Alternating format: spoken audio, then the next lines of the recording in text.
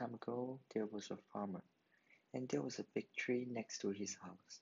One day, he was working, and suddenly he saw a rabbit flying over and slamming to the big tree and dying. The farmer ran quickly and picked up the rabbit. He said happily, "That is good. This rabbit is my dinner today." He walked home with his rabbit and kept thinking, "I'm so lucky.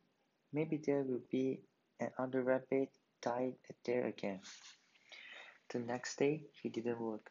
He just sitting next to the big tree and waiting for the rabbit. As a result, he waited for a day and didn't wait for anything. He was not reconciled. From then on, he sat under the big tree every day and waited for other rabbits. Finally, his crops all died, and he lost everything.